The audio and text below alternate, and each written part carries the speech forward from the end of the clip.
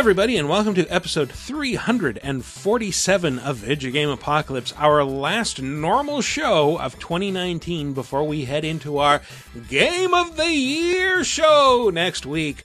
I'm your host, Michael Raparez. Who else is joining me here in the mystical, magical studio of the airwaves? Matthew here in full 3D's nuts, Alan. Oh, and special guest.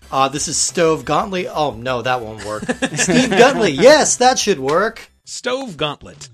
Stove Gauntlet. Of Ultra 64 Podcast. Thank you for joining us. No, Stove Gauntlet so much of for the having me Super back. 32 podcast, Michael. You know, this is all. That's true. That's true. Yes. The second half is not quite here yet, but soon we will be full force. Yeah, Woody Siskowski is going to be joining us a little later. Unfortunately, Chris Antista is not appearing in this episode. He is, quote, caught in a romantic whirlwind. So our thoughts and prayers to all those people affected by this disaster in Florida. Florida, man. We wish you the best as you weather this romantic whirlwind. It sounds terrifying. But anyway... I imagine it's something like the movie Crawl. And I have to cut all that if there's an actual disaster. Yeah. I mean, it's Florida, so odds are high. So We're off to a strong start yeah, already. No, baby. this is great. This is great content. We should be very proud of it. And we are continuing in last week's theme of counting down our favorite things of 2019 so far in the run-up to our Game of the Year episode. Last week, we did new characters. And this week, we are doing the best 2D games of 2019. Now, you would think in 2019, 2D gaming would be dead. Its death was heralded way back in the 90s when the PlayStation generation came around and people were like, no, 2D games are the best. We don't want these anymore. But it's still going very strong. There have been a lot of great contenders this year, some of which we'll talk about, some of which we won't. Can I just talk about that mentality of like 2D is dead? What other medium do we do that where it's like, when movies came out, people didn't go, photography is dead! No one will want to see still things anymore! But they did say silent film is dead. Black and white film is dead. That Bully! is, Absolutely bully! that is true. But I'm just saying, Knickerbockers. one technological progression doesn't have to cancel the last thing, man. The Pointillist didn't go, aha, Impressionism is dead! Ah, my airship is full of silver nitrate! And phlogiston! So yeah. No, Pass me my laudanum. I've got the dithers. 2D in some ways stronger than ever. Yes, absolutely. And it's actually been a great year for 2D games. For all sorts of things that we thought were dead. For original IP, for consoles in general, you would think like, oh, things are winding down a little bit. Like, Single-player no, narrative that. games, man. Yes, They're all still those here. things that- We are not all playing multiplayer MMOs on our phones, guys, from 10 years ago. Sorry. Yeah. That didn't pan out. Fucking pundits. What are you, more like dumbwits, am I right? Oh, take that. Yeah, I showed you. Guy who makes more money than me. Undoubtedly. Investment banker. Analysts, more like hamalists. I don't know what I was doing with that. Sorry. Right there. Up high. All right. We couldn't even pretend to high-five each other with that one. That was weak. Here. I was There, pretending. we got a mild clink. Yeah, I think we were afraid of breaking the bottles over your laptop. I guess that would be bad. That would be bad. Yeah. Yeah. I mean, I could do a Stone Cold moment. Just take 2 beers, smash them together. Pour them over your face. Yeah. Yeah. Let the beer trickle down your pecs. I'm ready to talk about the best 2D games of the year, damn it. Katana Zero's amazing, and that's the bottom line. Don't spoil things. Oh, okay. But yeah, we will jump in with those right after this. Would you like exclusive bonus podcast commentaries and more from the LaserTime crew? Then we strongly encourage you to support this show on patreon.com/lasertime. It supports not only this show, but all the rest of the LaserTime network. You'll get commentaries, play games with the hosts, see exclusive videos first, and receive an uncut weekly ad-free podcast bonus time. Speaking of which, here's a quick taste. Like, I just saw the TV movie of It for the first time like a few years ago. Never seen it A before. TV movie? Yeah, you obviously didn't rent it when it was on like 2 giant VHSs because it's really long. It was aired over 2 nights in like 1990, and that's why it's like it's at times it's like a really straight horror movie, then other times it like really pulls its punches because it's airing on like ABC or some shit. And, that's where I would always watch it. It would just play on cable TV. Yeah, and I saw that, and I was like, I really like this, except for the adult parts. Why is that there? Yeah. So when I found out they were splitting the movie in two to the adult parts, I'm like, that's a terrible idea, because like this is the dumbest part about the entire story outside of the kid orgy in the book. Yeah. So watching chapter 2, I mean, I like Bill Hader. Yeah. But the pacing sometimes felt off, and it wasn't really scary. Oh, and let me say this. I walked out of that movie and still think I enjoyed the fuck out of it. I had a great time. Oh, yeah. I grabbed my friend's arm, his son's arm. We had a great fucking time. But I also, on further reflection, I'm like, was that terrible? And was that a horror movie? It was not good. It was fun. Get Bonus Time, a weekly, uncensored, and commercial-free podcast every Tuesday, starting for just $5 on patreon.com/lasertime. And we're back to talk about what? What? What? What? What? The best 2D games? Yeah, we've been drinking. Can you tell? I've had one beer and a Monster Energy drink, sir. I've been drinking. Can you tell? Yes. Indeed! You've been drinking the official drink of one of this year's Games of the Year. Monster Energy. And you've been drinking the one that it gets replaced with. Timefall Porter. Timefall Porter beer. Oh my god. For when you don't want to drink your beer, but you want to shake it up and shoot it at the camera. Death Stranding references. Anyway, let's jump in with... Number 5.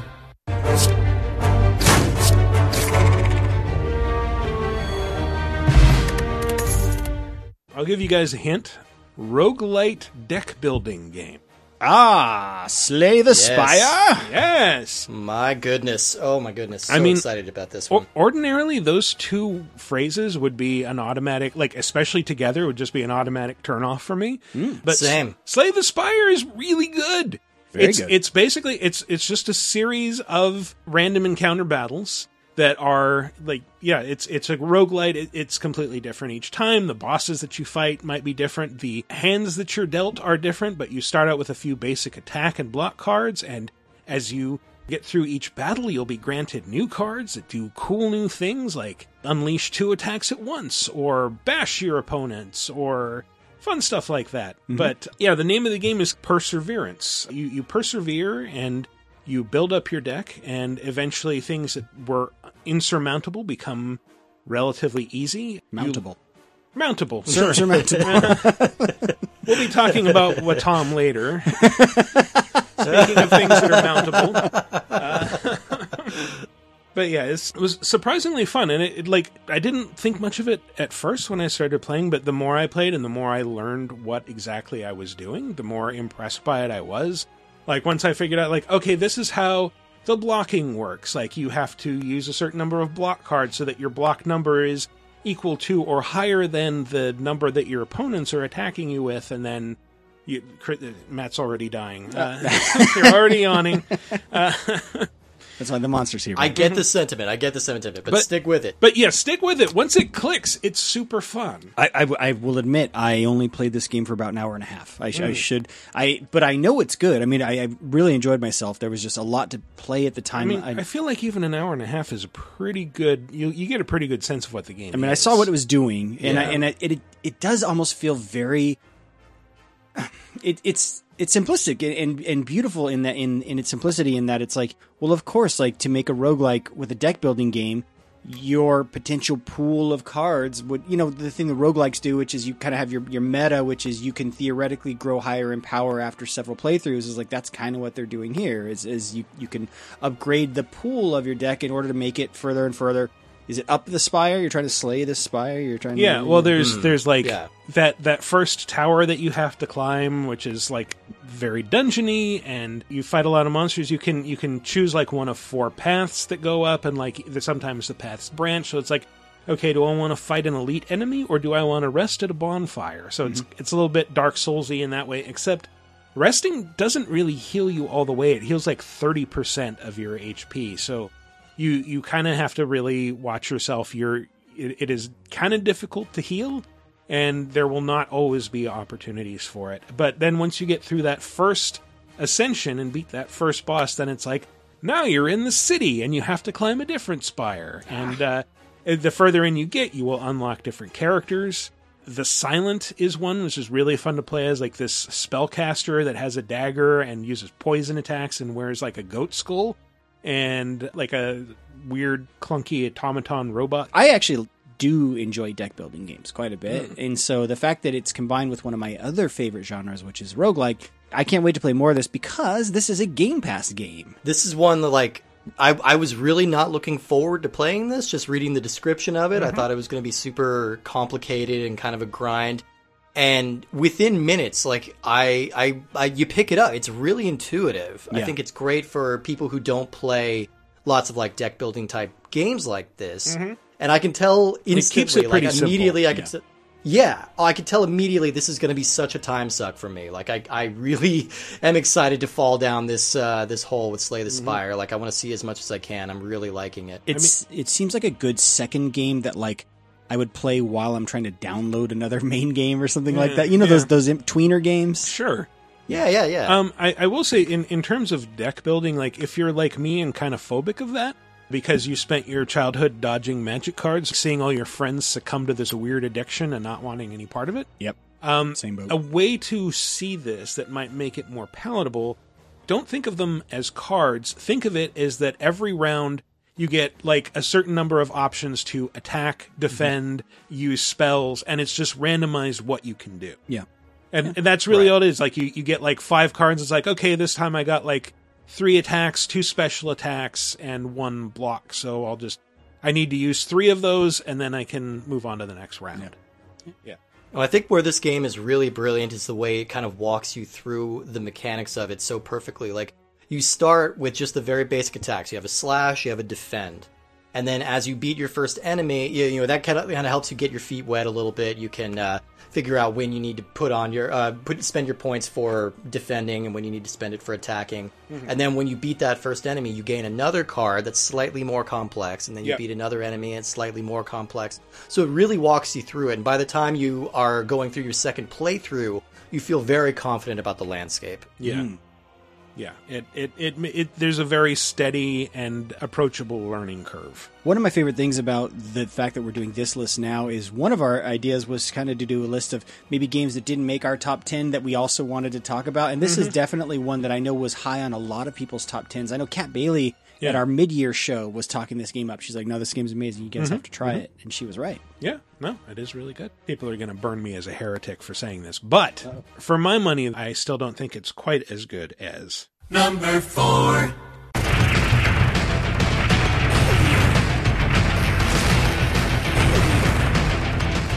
So guess what, guys? There was a really good Contra game that came out this year. Oh, there sure was. Do you remember what it's called?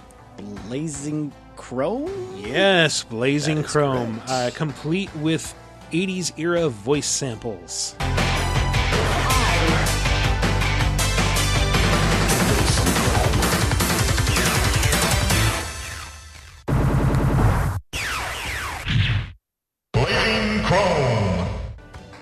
My first impression of this game is like, holy shit, this is like a straight up Contra 3 clone. Like there are parts of the game, even in the first level, that it's just like, oh yeah, this is like the factory stage in Contra 3 where you're on the rails and little swarming insects come down and scoop you up, and you got like a flamethrower kind of weapon to shoo them away. But then it also blends in elements of Metal Slug, like you've got the little mecha that you can hop into that have guns and shit. And this is a game about firing constantly in every direction. You will get other weapons, but you will want to save them because you can die very quickly just by taking a single hit. I was going to ask, how bullet helly is it? Is it pretty bad? No, it's not. I wouldn't really call it bullet helly. Like, if you've played a Contra game, you have a rough idea of what to expect. But is it one hit kills? I would say it's a little easier than the original Contra. Like, I would say it's easier to play than Contra. Yeah.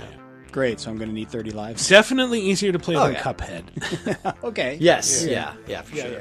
And fairly forgiving, actually. I was kind of surprised, like, how quickly I was able to mow through some of the bosses. Yeah, I was able to kind of just sneak behind their heads a lot and just aim upwards, and that works. Yeah. So, you know.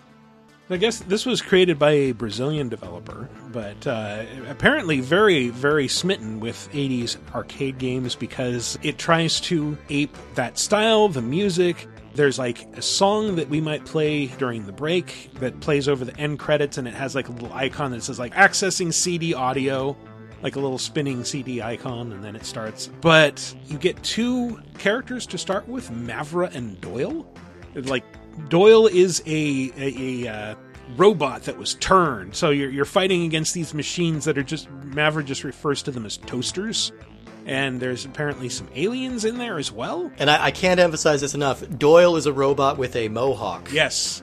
I think that's very shirtless important. robot with a mohawk. Shirtless robot He wears with a pants. mohawk. He wears pants, but no shirt. Like the ghost of future past from Aqua Teen Hunger Force, or whatever that guy's name was. That's 100% what he made me think of when I first saw him. Was it the cybernetic ghost of Christmas past That's from the future? One. Yeah. That's the one. Yes. Thousands of years ago. Thousands of years. But yeah, this... Like, I love just the heavily artifacted 80s arcade board voice clips.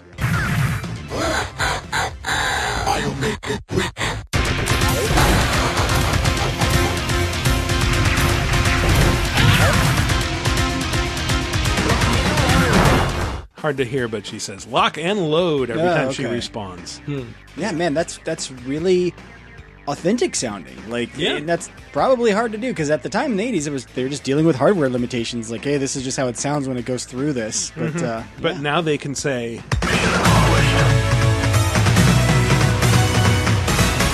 What did you say? Go to college? Yeah, he said go to college. You can do it for free under Bernie. Mission accomplished. For real, like, if it weren't for the speed that this game operates as, you would totally think this is a Super NES game. Like, it's very authentic feeling and looking. Yeah, yeah, just immensely fun, this one. And I think this is Game Pass as well. If you like Contra games, and this year's Contra wasn't quite what you were looking for, like this, your fix is right here. Blazing Chrome is really, really good. It's super fast, it's really fun, it's well designed. I can find very little fault. You guys settle a very, very old argument for me. So my friends and I used to get in this debate when we were playing Contra and similar shooters like this. Is the proper way to play it tappa, tappa, tappa, or hold and fire?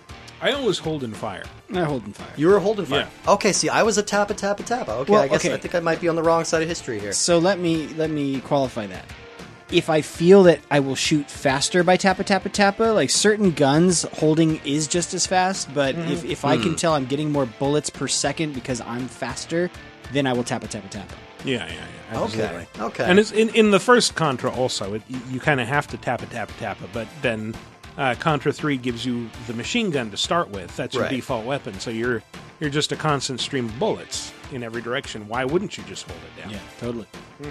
I think I must have just fallen into the habit, but yeah, everyone always said I was being crazy for not doing the hold it down and spray and pray kind of move. I don't know. Well, the machine guns in Contra were, the bullets were right next to each other. That was like a hose of bullets, basically. So you got to hold down with that bad boy. Yeah, and mild spoilers, I guess. Not really spoilers, but there are unlockable characters in this. If you finish the game on any difficulty, you will unlock 2 more characters, like cybernetic woman and a ninja who are, I think, mostly melee fighters, like as opposed to the others. They're less reliant on guns and more reliant on close-up attacks, which is cool. Kind of strange for a game like this. So they changed the gameplay style. Yeah, a little bit. Wow. But anyway, we should probably jump ahead to number 3.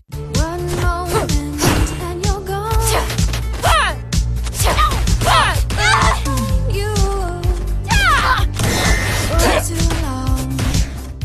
I'm going to say right off the bat, this is low-key one of my very favorite games this year. This is a wild guess. Uh-huh. Is this Indivisible? It is not, but that is a good guess. Indivisible did not make our list because I didn't get to play it enough. It was technically kind of 2D anime style. It is. Well, Indivisible is sort of a Valkyrie profile update. Yeah, I liked it a lot. I just didn't get very far into it. Consider it a number 6 if you want. But this is River City Girls. Oh, shit. Of course. Yeah. Of course. Yeah. Did anyone besides me play much of this? I did play this. Yeah, I enjoyed this. I tend to like most of what WayForward does. I think they have some of the most gorgeous like 2D sprites of any company, and I think this is one of their most gorgeous games that they've done so far.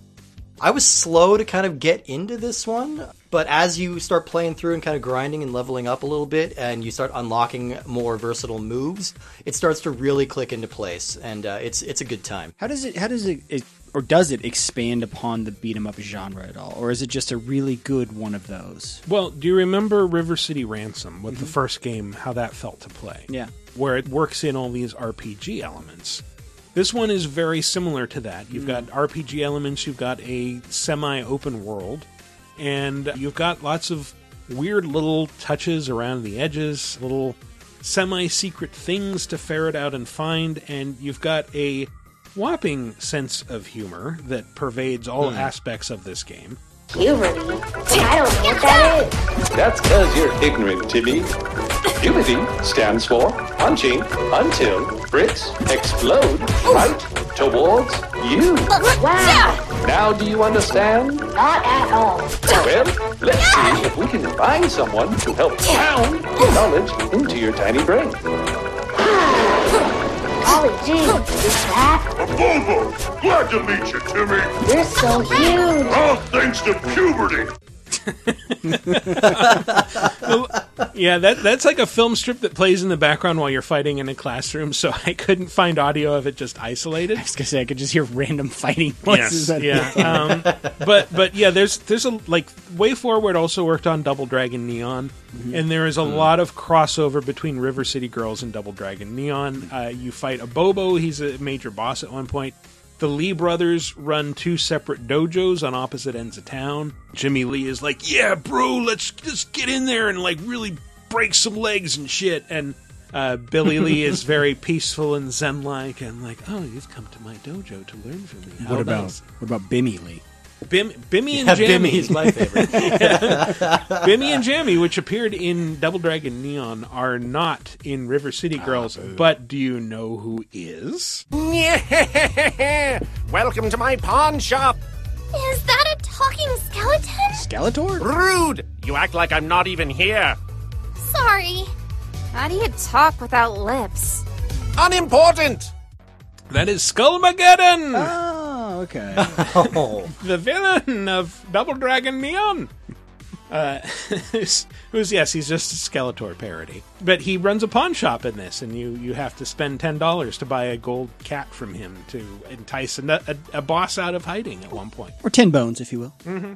Yeah, sure. You get to play as Misako and Kyoko, who are nominally the girlfriends of Kunio and Riki, the protagonists of River City Ransom or of the Kunio games. Like it's sort of weird because this is like a somewhere between the localization of River City Ransom and the original Japanese thing. It's like it's River City, but it's also kind of Tokyo, and these two guys are in it, and we use their Japanese names. And at one point, a character actually calls out like, "You only dated them in like one 16-bit game that didn't even come out in the U.S."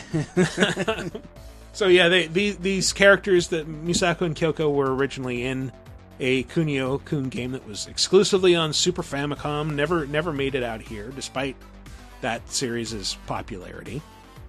I believe they did appear in NES World Cup or one of the soccer or volleyball games back in the day. Like they did make it out here, so yeah. But yeah, there's a lot of weird, just little random dialogues between Misako and Kyoko that happen throughout the game. I wonder who took Kunio and Riki. I wonder who sent us that text message. Yeah, huh? Check your phone, Kyoko. For what? To find out who sent us that text. Oh yeah! It says, blocked caller. That's a weird name. Damn it. Of course it would be blocked. Oh, you know him? Yeah, the gag is they're both idiots. I think Misako is like extremely poor. She says like, I found this shirt at a bus stop. Other characters make fun of them for this. So they text messaging. So that's still doesn't explain why Kunio has a 50s look to him. You know, he's got like the greaser style always. yeah, always. Although they updated that a bit for this game. He's not even wearing like traditional like white school uniform that he usually wears. They like kind of turned it into a smarter looking hoodie ensemble. So it's like, it kind of works. And then like Ricky is shirtless all the time for some reason. Well, if you had pecs like that, wouldn't you be? Sure, yeah. I think he just wears like an open jacket, no shirt, and like those the abdominal wrappings that like tough guys do in anime. If anime is to be believed, that is a huge style in Japan. Yeah. I think it's to be believed. We should just pretty much take it as a document of what life get is off like in the Japan. plane, show I 100% do. We're here, Japan. Yeah. Here's our jackets, maybe some bow ties. Got my gun sword ready to go. Yeah. Hell of a time getting that on the plane, but it happened. Oh, man. Customs hell. I've been here hours and haven't even seen one mech. Fuck. They're all out in the countryside. I have to go to Hokkaido to see a mech. I like that the feature that this game added where you can the last character on screen will beg for their life, and then you can recruit them. You can grab them and hold L, and or if you're playing on Switch, and then they'll join you, and then you can press L to call them in as like a little summon to help you in some fights later. And that's really cool, and it's kind of fun to go through and try and collect all the different types of kids and everything. Yeah, and it also kind of underscores, like, this is not like you killing people or anything. Like, these are all just high school kids that like to beat each other up a lot. Speaking of characters you call in for the assist, we have another guest joining us. Oh, that's a good transition. That is. Who are you, mysterious guest? That we somehow pummeled to near death within his life, but we decided to save you and then hit the L button to call you into the podcast midway through. Well, thank you very much. This is Woody Siskowski, co-host of Ultra 64 with Steve Guntley, who you've been talking to. Hi, Woody. Thanks for joining us. Yes. Yeah, we're having fun here. Have you played River City Girls? Do you have any fond recollections? I have not played it. I'm assuming it's part of the River City Ransom series, right? Yes, very much. The Kunio universe. The Kunioverse. Kunioverse, sure. Yeah. Nice. Different from the Susu Studioverse. Yeah, exactly. not as much as you'd think, but the Phil Collins cinematic very universe. 80s. It's Both coming very soon. 80s. Both extremely 80s. Again, they don't know what decade they're in. It's like they dress like the 50s, they're text messaging, but they're still very 80s. Yeah. I don't know. That's my favorite thing in this game is the enemies with the very floppy pompadours. The giant floppy pompadours. Yeah. And those are my favorite character designs. The Bonta pants, which I only know about because of Yakuza 0. There's like Which ones are Bunta pants? Bunta pants are like the big baggy pants that like tough guys are supposed to wear, like tough students. Yeah. Yeah. Oh, okay. Yeah. They look like they belong on a zoot suit or something. And, Yeah. But I just know about them because in Yakuza 0, there's like a future villain appears as a teenager and he's obsessed with going around and beating up other kids for their Bonta pants. I see. That's dumb. You steal people's pants. Well, I mean, in the original River City Ransom, you would knock guys out and steal their quarters. So I feel like the pants are just sort of the natural evolution. You do that here too, and I also love that you can pick up other like downed characters and use them as clubs to hit other characters. Yeah. I got through a lot of fights like that. Yeah, I was really fond of the Bruce back punch. I think they called it in this. Like you get to like level 5 or something like that, and then you can punch behind you like Bruce Lee. Yeah, that was a fun one. That's Very really stylish. Cool. Yeah, and I really who did you play as, Steve? I played a little bit as both. I started a game as each one. I started as Kyoko because she has a bat, but she doesn't actually have the bat when you start. But I think I made it a little farther as Misako. Misako. Yeah. Misaku, sorry. I got through it as Misako, and like mild spoilers, you will unlock other characters, and then trying to level them up once you finish the game is a little bit challenging. But it is. So did you guys cool that they're in there? Did you guys play through this game in a one-player mode? I did, yeah. I only play one player, yeah. But it is 2-player, and it's online. The fundamental problem with the beat-em-up genre, even if, it's sort of new and updated, is it just kind of wears you down after a while. I feel like you need, especially in one player, I feel like you need that second player in there to kind of keep things interesting. But does this game stay interesting sort of the whole way through? I think it does. I mean, for me, like the RPG stuff, the unlocking new moves, the finding new weapons, fighting new enemies, and like just visiting different districts of River City was really interesting. Okay. And just continually seeing like, oh, now I'm fighting against these cybernetic Schwarzenegger guys that just go like, rah, rah, rah. Like, get to the chopper. Yeah, exactly. but less coherent than that. Just grunts and wails. Yeah. It actually reminded me a lot of the Scott Pilgrim versus the World. Yes, game. The graphics look a lot like that. Very strongly which is, of that. Yeah. Yeah, So- which is one of my favorite beat 'em ups. Yeah, so I think Same. this one's fantastic. Yeah, it's great. If you liked Scott Pilgrim, if you like Double Dragon Neon, you will love River City Girls. But maybe, I don't know, maybe you won't love it as much as Number 2.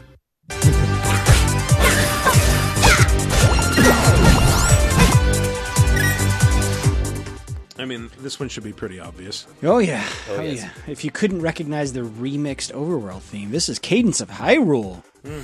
You can definitely recognize the Link grunts. Hiya! Hiya! Yes. What is the full title? It's like Cadence of Hyrule, Crypt of the Necrodancer featuring Legend of Zelda. Something along Right. those lines. Yeah. Yes. Yeah. It's a very legally, it's like written by lawyers to Yeah, make sure that they get all the names of the interested parties in the title. Yeah. Yeah, as a huge fan of the original Crypt of the Necrodancer, I was so excited when they first announced this game and could not wait to get my hands on it. And then when it did came out, I think I played through this thing in less than a day. That is also sort of a knock against its length. I wish it was a little bit longer. That is one thing that I've heard. It's fairly short. It is. Well, It you is. had already probably played Crypt of the Necrodancer a lot, right? So you were probably already good at the game. That's my other complaint is it's Yeah. a little easy, especially if you've played Crypt of the Necrodancer games. They're more roguelikes. Well, they are roguelikes, and you are not supposed to be able to beat all the dungeons and in the first playthrough. It should take you several hours.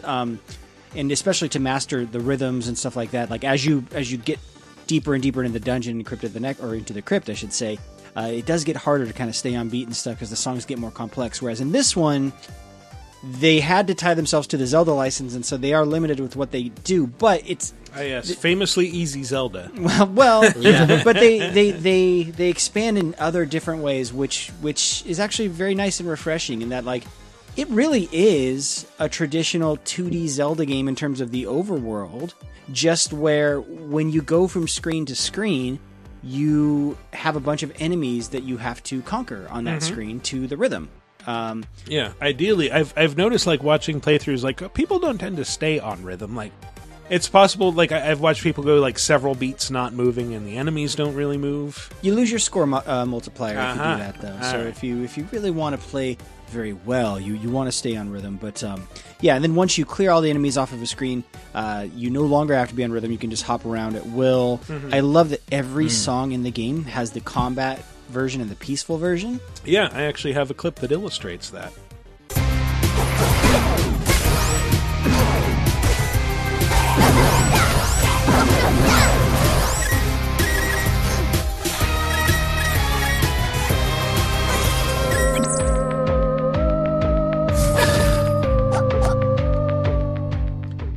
Never knew I wanted to hear classic Zelda tunes remixed with a dance beat, but here we are. Oh, and it's not just dance. That's one of the beauties of this game is there are so many genres that they go across in the soundtrack that they rethink and remix. You know, Zelda songs we're all very familiar with by now with different instrumentation and different styles. Oh, it's very it's so good. Some less than others, though. For instance, even that has a beat behind it. That's crazy. Yeah. It's hard to improve on perfection. Or this one. Yeah, still That one I like. Yeah, Hell yeah. Little bit of extra instruments there, and it's like, okay, yeah, this sounds all classy. That's neat. Yeah. This is one of those games, like, what? I don't mean this as a knock, but one of my favorite parts of this game is when you stop playing it, and then you realize, like, you're kind of doing everything, like, to a little beat.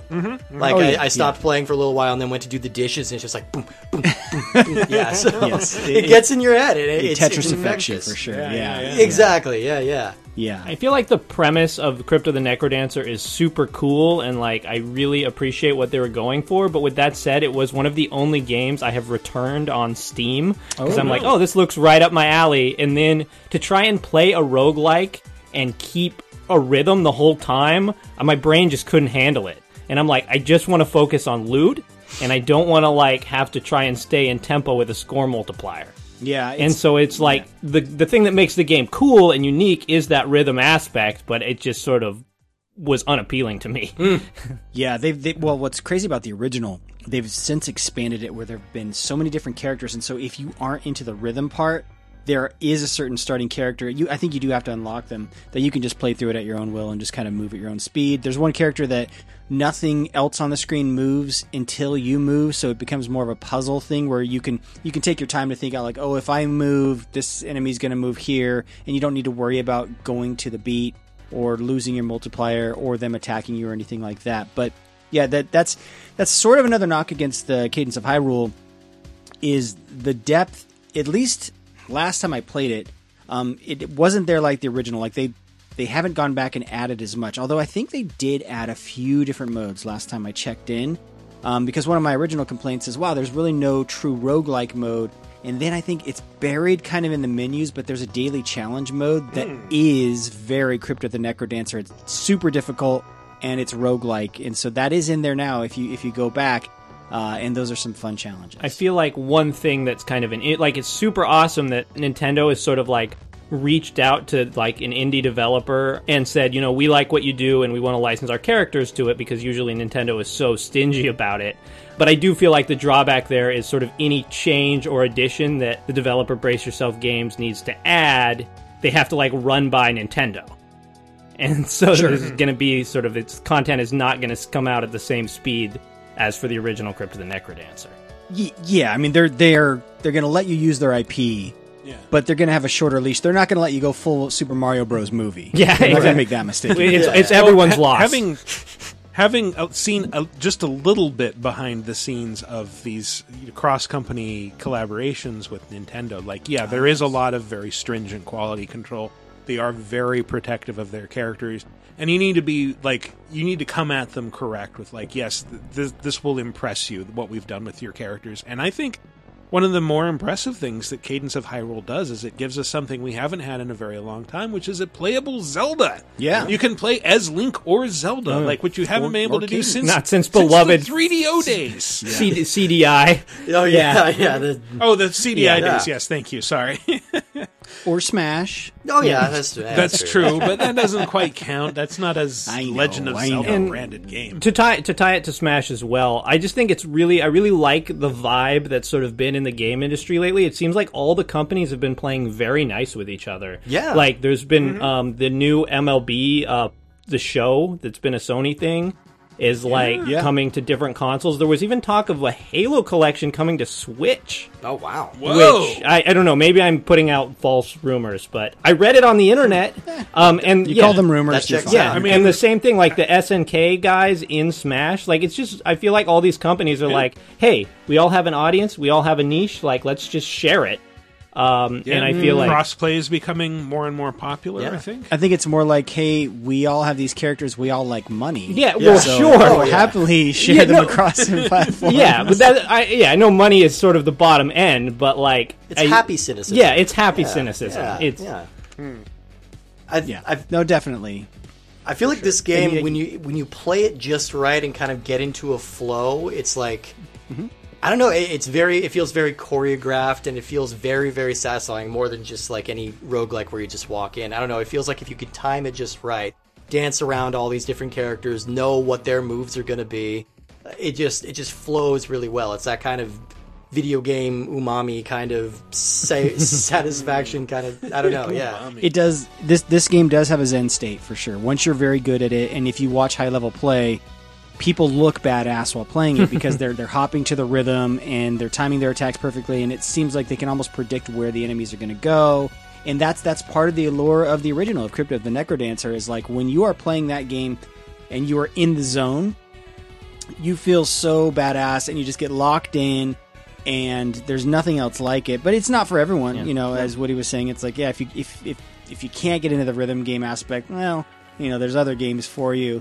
Another Zelda games for you, but from someone like me who loves rhythm games, loves Zelda, and loves the original Crypt of the Necrodancer, this game was such a gift, and I loved it so much.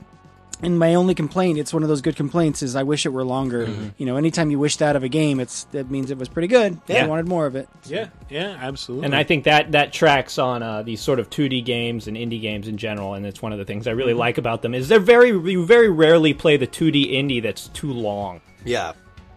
Yeah, that's true. Yeah, maybe Grindstone. Maybe that's like just the right length. Yeah. At 150 levels. Yeah. But I think that is actually an extremely high compliment for a game, saying it's too short. Like, no, I wanted much more of this. Yeah, that's true. This experience that was so great. Well, and also, when was the last time you paid less than $60 for a Zelda game? Yeah, no, it's true. Yeah, they never. I mean, go I guess 3DS 3DS game. Well, maybe the 3DS games are like 40. Yeah. But I mean, that game's like 8 years old at this point. Yeah. The Link Between Worlds. I think this game was $25 full retail, something like that. So yeah, I got it much cheaper. So yeah, it was there was a Steam or a sale on the Switch store. So yeah. This is crazy. When does Nintendo ever do sales? Like, what is this game industry we're working in now? It's great. Yeah. Crazy. Wow. All right, but is it as great as Number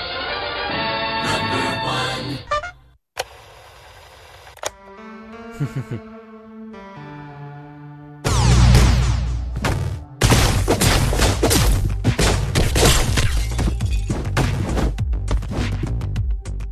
kicking open doors, slashing up dudes? What game is this? Katana Zero. You forgot grab a bottle. You got to grab that bottle and throw it for Katana Zero. Yeah, Katana Zero. Oh man, so good. It is. It is. So did you guys put Slay the Spire at number 5 on this list? Yeah. Oh, We did. You guys are crazy. That game is awesome. It's amazing. We're barbarians. Yeah. But this game's awesome too. This game is awesome too. Well, so what is that character's name? Is his name Zero? Is that his name how is you just identify? Zero. Okay. You just kind of know him as the samurai guy. Yeah. Oh, yeah. I spent a lot of time trying to convince you why he should be on our favorite characters list because I love this character so much. Because he's an asshole who interrupts people constantly. if you choose to play him that way. Yeah. Well, he can be. Yeah. I love the way that the text explodes when you interrupt people. Does, just shatter.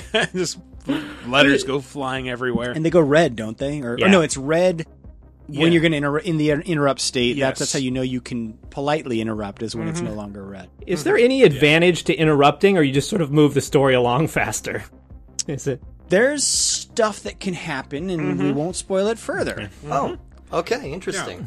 I've been too polite the entire game so far.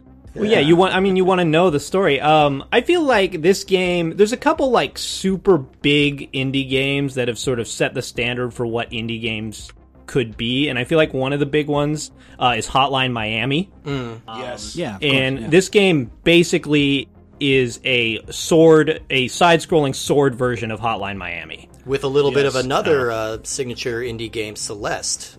So it feels a little bit like both of those. Sure. Like both of those kind of mashed up with this wildly stylish, like an incredibly gripping story, which I was not expecting at all. I will say about this game, I think the story really peaks sort of around the middle of the game, where you're not sure where it's going to go, and then as it continues on, I found it to get less interesting. One of the things I really like about Hotline Miami is it stays super vague and super surreal the whole time, and at the end, you're like, I have no idea what just happened. I feel like this game sort of makes sense at the end of it, and that's not necessarily in its favor. See, for me, that's what I preferred. What I didn't like about Hotline Miami was that it was this lucid dream state the whole time, and you weren't sure what had happened. Whereas in this game, it's like there's still a little bit of that because you can always think like maybe it was all in his head. Yep. But they do a job of at least telling a story that if you do go through all the dialogue trees and options, you can learn about this character. Yeah, but I do like the world building in this. That it's one of those games where you just start in and you sort of assume it's like a modern or near future, probably American setting, and then like you realize like, oh no, this is like some sort of either far future thing or a parallel universe. Something really weird has happened. There's been some war that people keep referring to. It's sort of like Hotline Miami that way. And it's like, this is a 1980s. It is not the 1980s. Yeah. Or even like Disco Elysium. That was another game with a lot of really good world building this year where it's just like, oh yeah, you're in this strange milieu where like you're still in like 19th century colonialism, royalism in a Europe-like continent. Anyway, I'm getting too far off. But Katana Zero... it borrows heavily from the gameplay of Hotline Miami. You're doing a lot of kicking down doors to kill people on the other side. one hit will kill you, and one hit will also kill your enemies, so it's all about trying to get the upper hand as quickly as possible. Fortunately for you, you have some cool time manipulation powers that let you slow down time and slice bullets in midair, to wit.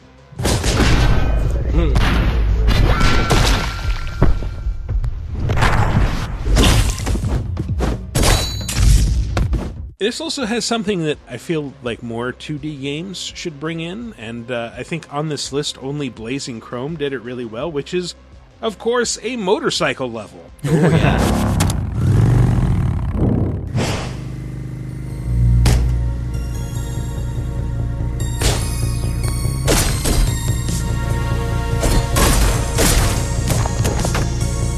Just slicing up dudes with guns as they come onto the scene. That motorcycle level felt really good. Yeah, it felt great. It was unlike anything else in the rest of the game too. It was so good. And I kind of like that they acknowledge it in game too. Like immediately after they're talking about all the collateral damage and the broken helicopter and all the broken motorcycles he left on the freeway, which is not something they usually acknowledge in games like this. So I don't know. I like that they went back to that. Yeah. Oh yeah. Well, I think that was in one of the dialogues with his let's call him a psychiatrist because he's giving him meds, right? Yeah. Which is like you sit down and do talk therapy with him. Yeah, and he gives you your next assassination mission, as most psychiatrists do. Right. That's what mine does. Yeah. I love the way you have an A button. Like once you leave his office, the command for A button says "Burn Dossier," which I just like when they have really weird commands for like one button. Like, oh, that's the Burn Dossier button. Yeah, great. That's how it does that every time. I love the conversations with the psychiatrist because he gets so irritable, especially if you interrupt him over and over again. And after that motorcycle scene, he's like, "Oh, you left a wrecked helicopter and a bunch of corpses all over the freeway. Do you know how many people we've had to call to cover this up?" And it's like, if you can like interrupt and say like, "This guy told me everything," and it's like, "Who's that guy? Is it one of your freeway corpses? I bet it is." Yeah, there's a few missions too where you can fuck things up, or you can do them slightly different than the way he originally asks, and he might kind of choose you out for that. And over the course of the game, it progressively gets worse and worse, where they just become shouting like, "Do you talk to the DJ?" Yeah. You might find out some interesting things. Yes. Talking about length, this game is also not hugely long, and it made me realize one of the strange things. I feel like the Nintendo Switch is kind of your best bet for these kind of indie games, because like they're really good for portable things, and they're just quick to download and things like that. But there's no achievements on the Switch, and I think that really hurts a game like this, because one of the gimmicks at the end is there's sort of secret weapons that you can get by fulfilling certain criteria in the different levels. So but once you've beaten the game and there's no achievements, it's really hard, at least for me, to sort of get up the willpower to want to find those weapons. So I don't even care if there was I don't even need like a Nintendo score or something that tracks points. I just want to see that achievement that says like, collect all the secret weapons. Because then I would have some drive to go do that, and then I would even know that it's an option. Like, I really don't like... You don't even see what the achievements are in the game on the Switch. Yeah. And it's a good point. Yeah, I didn't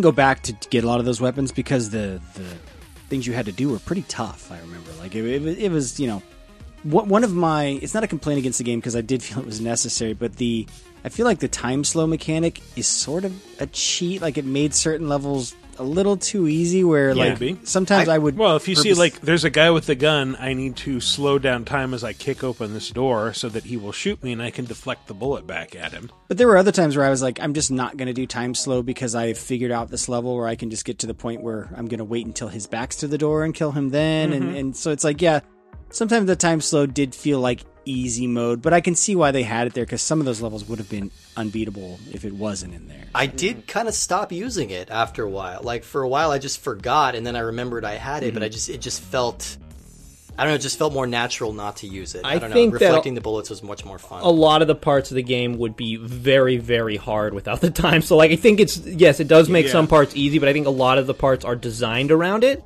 Like the last boss of this game is one of the fastest like bosses that I've ever played in a game in terms of like how quickly she can kill you with like these lasers and just jumps around and shoots all over.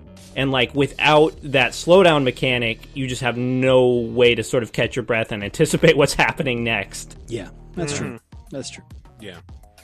But yeah, I had a lot of fun with this. I actually went back in because I was like, we talked this up as one of our best games of the year back in June, and like since then it's kind of fallen out of my memory. And so I went back in and was replaying it and was like, okay, well here's a secret path that I can take.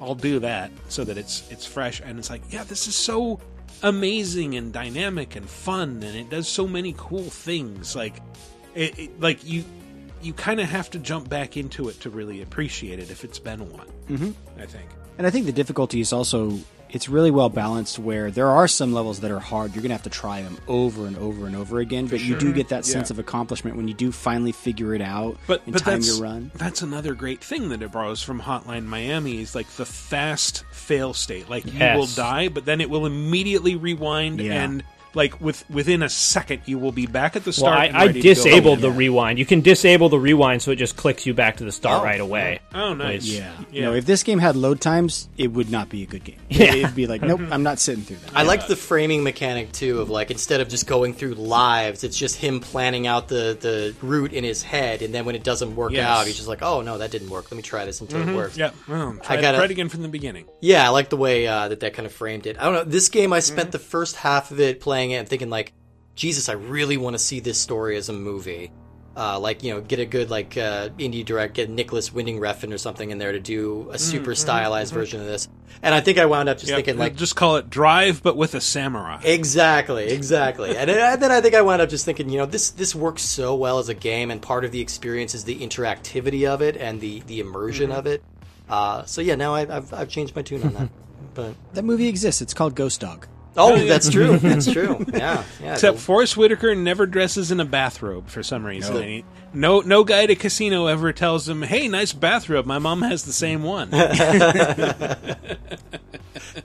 Yeah, and this game does have like a weird kind of dark sense of humor. I loved it. I mean, one of the assassins you're fighting is named Mr. Kissy Face. I mean, like it's weird and crazy and a lot of fun. I don't know. It's very rare to find the 2D indie retro game that takes itself too seriously. Yeah, every game of this genre always has a weird maybe sort Braid of sense of humor. Yeah, maybe Braid. Braid feels like a relic of so many years ago. It does almost. Like, yes, I don't even know how playable it would be now. It's still cool. I mean, it's got very clever puzzles, but yeah, it was sort of a way that like people are like, oh, this sort of style of indie game is the future. But I feel like indie games have generally not gone as artistic. Yeah, in that direction. They gone more of the Katana Zero way. Yeah, this game also has one of the biggest turns I've ever experienced from absolutely hating two characters to immediately feeling bad for them within the span of a few seconds.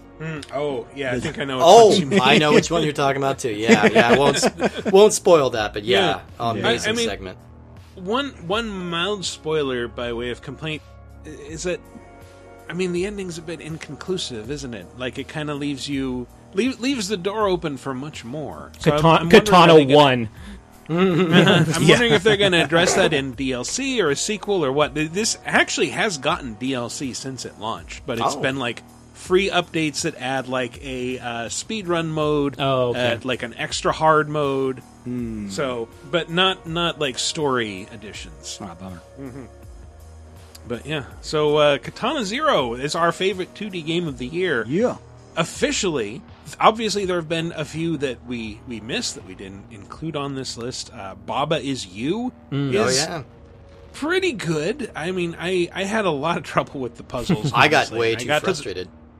I got to the point where it's just like, I'm looking up hints for every one of these and then wondering, like, how was I supposed to figure this out on my own? So I know that it has very devoted fans that absolutely love it, and I guess the premise is brilliant. It's genius. Oh, so good that you're moving words around on screen and linking them together to change the rules of the physics of the world around you. Yeah, but you're right though. There's a point in a puzzle game where if you're having to look up every solution, why even play it? because that's what the enjoyment comes from, is being able to figure this stuff out. Yeah, speaking of Jonathan Blow again. Indivisible was another one that I really wanted to spend more time with. A beautifully animated story written by Brandon Sheffield, he was a Gama Sutra editor, I think. And spent some time with him on a Sony junket years and years ago. He's a pretty cool guy. So, but yeah, obviously some great games we missed. What was Indivisible? I don't even know what that game is. It's sort of builds on like what Valkyrie Profile did. It's an RPG set in like a 2D platforming world, and the heroine absorbs the characters that she meets, and they live in her head and then come out during battles to fight. Anyway, that has been our top 5 2D games of 2019. Hope you enjoyed them. We're going to take a little break, and when we come back, we're going to talk about a new release, some news, some other stuff, so stay tuned.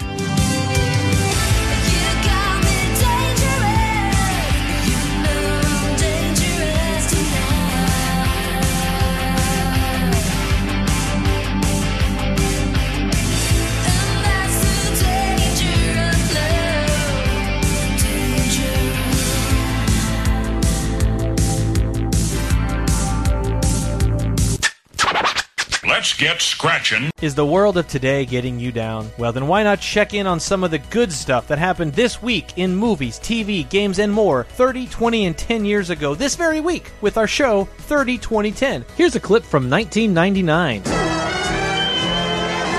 American Pie was a phenomenon with was crazy. 4 sequels and 3 straight-to-video sequels. Yeah. But American Pie is all about guys trying to get laid, especially through the eyes of Jim, Jason Biggs, who I think is actually pretty fun. I like that. I've always liked Jason Biggs, and I can't even remember what the pie scene is because he fucks it. No, yes, I recall. But with his penis. But I saw both the first 2 movies in theaters, and the MPAA always has a cut to suggest. So the DVD has, if you watched it more on DVD, you have a different fucking scene. So what do you remember him doing with the pie? Honestly, I don't remember. Like, I've kind of blocked that out. Did his dad come in and he has the pie plate over his crotch? I think so, yeah. So in the unrated DVD, he's on the counter fucking it. Oh. And missionary style. Yes. Okay. Yes. Can you do doggy with a pie? I mean, not if you're the giver. Bend it over the fireplace. And but you could do reverse cowgirl. How do you reverse it? It's round. Well, the pie plate's away from you. Yeah, I guess, the pie plate is its underwear. That thing is all butt. Jump into the past with 30, 20, 10 every Thursday on LaserTimePodcast.com or iTunes, Spotify, Stitcher, or wherever you get your podcasts. 5, 4, 3, 2, 1. And welcome back to our final segment, where we will not waste any time on idiotic recurring jokes about me wasting time as I slowly inch my fingers toward this button that plays this sound. These are the new releases, they are releasing new. All the new releases, everybody cherish them. You like it. Watam. Well, welcome back is a very appropriate term for the next game we're talking about. Because this game says that quite a bit. Welcome back, toilet. Welcome back to the world. Have you guys... Who's played Watam or Wadam? I guess Watam. I have. I have not played this. I have. This is from the Katamari yes. guy, right? Yeah. Yeah. Keita Takahashi? It looks like the Mr. Men. You ever read the Mr. Men series of books? Yeah, I still do. By Rod. It's kind of all I read. It finally adapted into video game form. This is a very weird game. It's apparently post-apocalyptic. It just starts out by saying, once the world contained all the things, and then it didn't.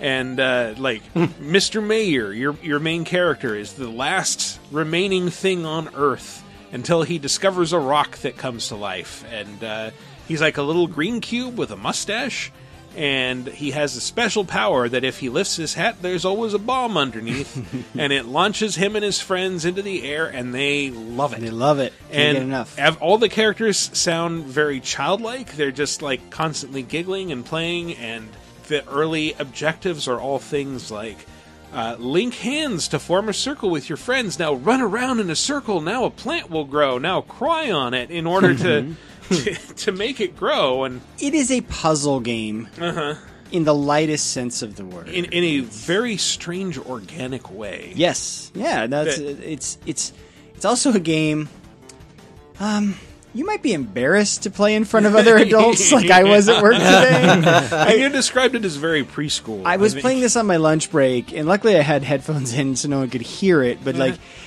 it is very preschool in that even the pace it moves at sometimes with the way the characters are interacting with each other and like how long it holds on certain animations. Like this is the kind of game I feel like it's safe to show a toddler, and like a toddler would love it. And I don't mean to knock the game because I actually love it, but it's very Teletubbies at certain times. Yeah. It's like well, okay. Let me very quickly describe the progression of roughly the game's first hour. So you got the mayor, and he has rock friends that come to life, and you blast yourself into the sky, and eventually an acorn appears. The acorn plants itself, becomes a tree. Before the acorn even shows up, a nose shows up. And it sniffs various flower characters. And then I think the acorn appears. The acorn grows into a tree. The tree starts eating the other characters and pooping them out as fruit or vegetables. And we should also say that you can choose to control any character at any given time, but sometimes it's a little jarring because that's what the right analog stick does. It selects different characters, so you like just go instinctively to move the camera and like, oh no, that's the triggers. Now I'm a different character. Now I need to find the original character I was trying to control. But the characters will also interact with each other without your help, and so sometimes if you're going to get stuck or don't know what to do, they will just do the thing you're supposed to be doing without you. For example, when you become the tree, you start to eat the various characters, and then they become fruit. And then their presence attracts a table with a mouth on it. You then control the mouth to eat the fruit characters, and they become poop. And that's one of those things where I had not taken control of the mouth yet. I was still doing the last thing to get everyone kind of converted. And then I just started seeing poops around my little world, and I'm like, where did the poop come from? And then it's like, I'm playing as the mouth. Oh, okay, the mouth eats the fruit, turns it, and all of it's very intuitive. And it takes about 5 to 10 seconds before you go, oh, that's like, the hardest puzzle, quote unquote, so far in the early game was like, they're all crying. Should I get them to stop crying? Oh, I see a sprout on the ground. My tears will probably water the sprout. Yeah, and as you get near it, like the sprout kind of quivers and like, oh, okay, this is doing something.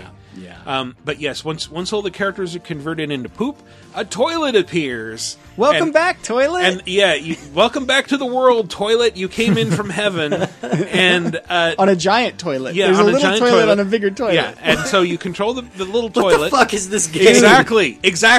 You control the little toilet, and you need to eat the poops, and then they turn into gold poops. And for some reason, the next thing to come back to the world is bowling.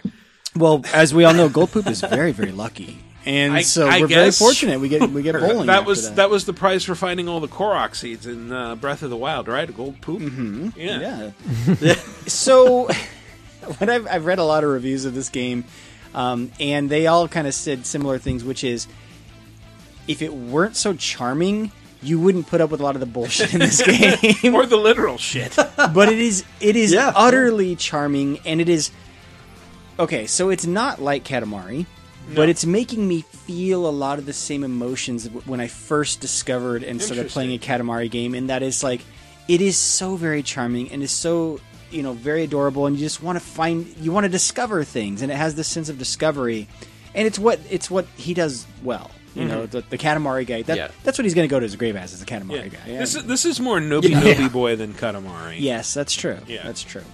But so it's hard to classify this thing and call it a traditional game, or even it is like a light puzzle game.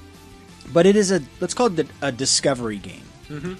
And I'd say there's nothing else like it right now. I can't wait to actually get back and play a lot more, because I'm only like you, like a little hour in or something like that, and it's I'm just guessing this thing's going to go places. Yeah. There is a plot. Like I was looking up stuff for it and found like, oh, here's an explanation of what the ending means. It's like, oh, it has an ending. Okay, well, okay, this is clearly headed towards something. But that's interesting. Another new release, much more conventional, but definitely sought after, that came out this week. The original Blade Runner PC game, Came to is out on GOG.com. From 1997. Yes. That game. Yeah. It is now available on GOG for the first time in forever. Yeah. Kind of a rarity, but beloved. Held up as an exemplar of point-and-click gaming. So, go check it out. It's like $8, something like that. $8 or $9. Based on the Snatcher, I believe, right? Yeah. We won't get that until the TurboGrafx 16 Mini Classic, whatever it is, comes out next year, and that will be in Japanese. Well, it would be the Sega CD Mini, right? Oh yeah, you're right. I guess there was a TurboGrafx in Japanese. I just want to say, I feel like Good Old Games, GOG, is really doing some great work. Like, I really appreciate, because like it's a nightmare to try and get PC games from like the late 90s to run on your computer. Like, first you need to have a disk drive, which most computers don't, and then like you have to emulate some kind of old computer state. And so it's just awesome that they're like, hey, we've done all this hard work for you, and you can buy the game for $8. Like, and I don't know how big the market is for like the Blade Runner game from the late 90s, but it's just really cool that they decided that this is what they needed to do. And it was the same when they released classic Diablo, like, which I'm sure has been decently optimized for newer systems, but even that, they're like, hey, there's a market for people who want to play original Diablo, and wouldn't it be great if it was $10 and easily available? Yeah. Yeah, and you don't have to load them in some weird MS-DOS shell or anything like that. Yeah, exactly. They're very playable out of the box. All right, well, that about does it for new releases, so let's move along to... Finally.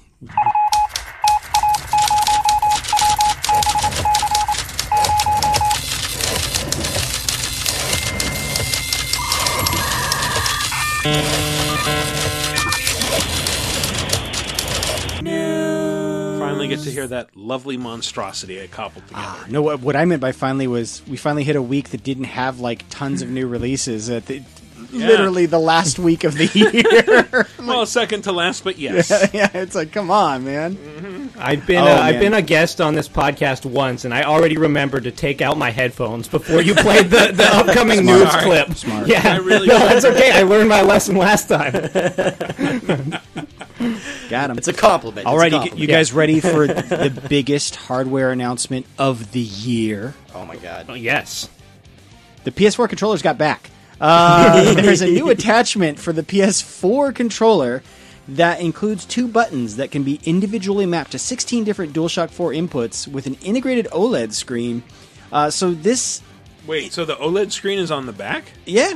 It has an interface for you to assign the buttons. Why anything? Why now? With a DualShock 4? Why a screen on the back?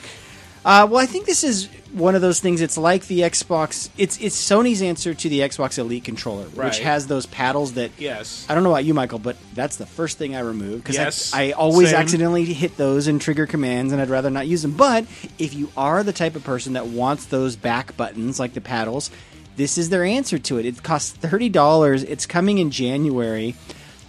I don't know why. It is neat that they're doing this. It feels really late in the PS4 life cycle, considering the PS5 will probably come. I mean, if Xbox is next holiday, they're probably going to be next holiday as well. It's there, and it is spawning one of my favorite memes of today, which is the natural evolution of the DualShock, which it shows the little nub that this thing adds to the middle, and then it slowly grows until it morphs into an N64 controller. It's due for a comeback. Well, looking at pictures of this thing. It's saying that the OLED screen is used for assigning the different functions, and it looks like it fits on the back of the controller, but also extends down below it. Yeah, it goes in that little like weird input slot that your PS4 controller has next to the headphone jack. Yeah. So I mean, I thought that was neat and cool. It obviously was not the biggest hardware announcement of the week. The biggest hardware announcement was Microsoft showed off the Xbox at the Game Awards. It's just Xbox. Well, what they showed was the Xbox Series X, which everyone was like, okay, so is that the final name? It's no longer Project Scarlet. They then had to go back and clarify that, well, it's sort of like how there's the Xbox One S and the Xbox One X.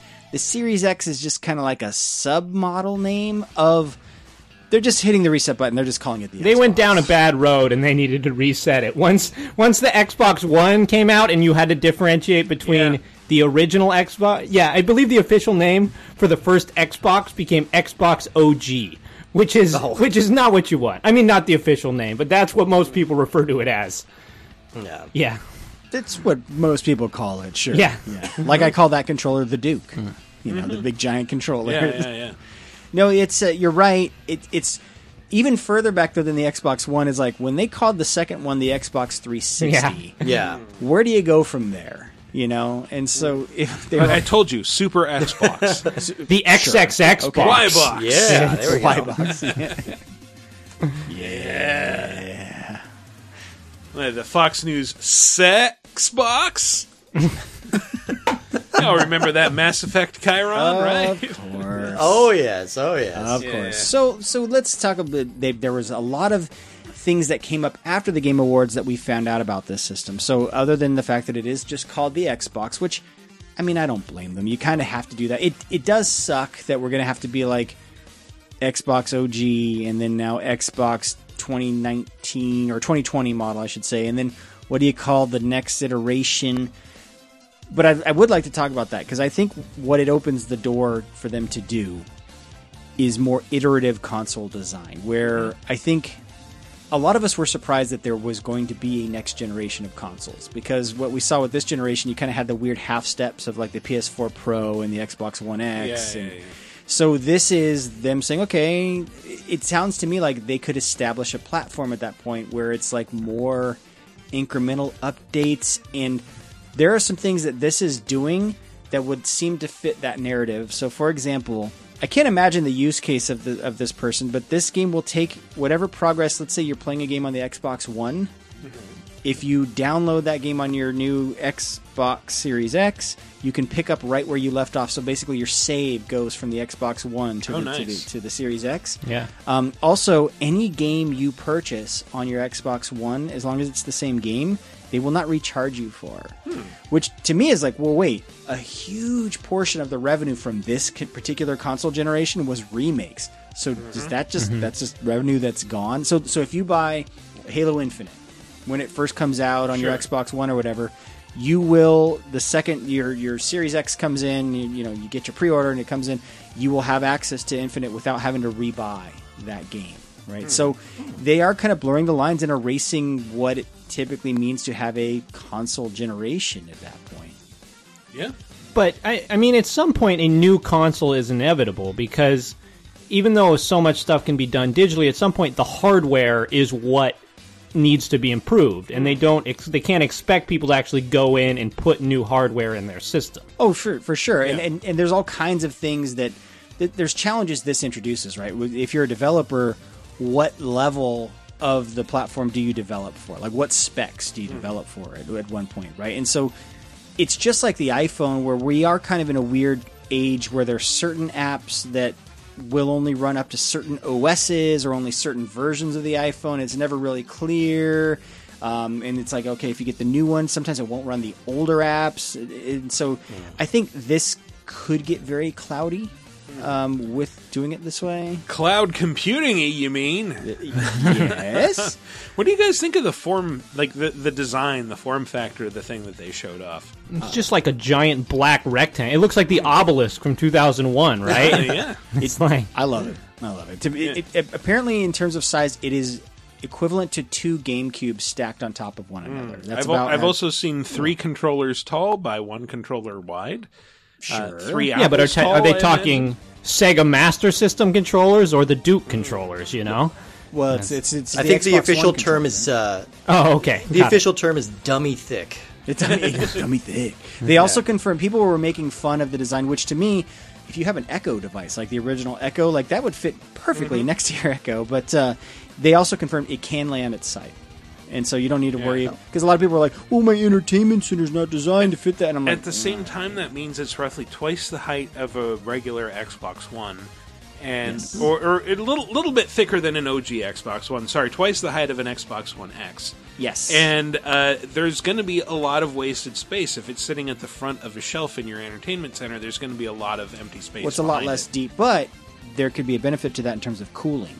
That's true. That empty Maybe. space is very practical when it comes to running But fans. it seems like the vertical orientation is the best for cooling because it's like, well, heat rises. This is just one fan that's going to vent all the heat out of the system. Yeah. So I'm probably more likely to like set up a new surface to place this on rather than try to fit it in my Or do what I did entertainment with like my Switch, with the little dock. It's kind of tucked behind my TV on my entertainment center. It's just like there. It's out of sight when I don't want it to be there, but it's accessible if I need it to. Sure. I will say, I feel like the discussion of console aesthetics has essentially been on the decline since like the PlayStation 3 and Xbox 360. When like and like Xbox One and PS4, they're like, it's a box. What do you want? Like they don't want it. The design is not to make things look cute anymore. And I feel like the new Xbox is just like the evolution of that. They're like, the more boring it looks, the more powerful it is. It's a VCR. That's their What do you mentality. Your exactly. furniture evolved to fit this device that nobody uses anymore, so all new devices have to be based on the form factor of that old device. Yeah, that's a good point. Yeah, it needs to look somewhat sleek. Yeah, you don't want gamers are growing up along with the medium, so you don't necessarily want like a cute little purple GameCube in your home entertainment I might center. be asking something obvious here, but does this thing? Did they confirm that this has a disk drive? Yes. Yes, it does. Is that yes? Okay. But there's rumors that there might be another model already in the works that would not. That could just be more, could even be for streaming or something like that. So Could be a Chromecast with a controller.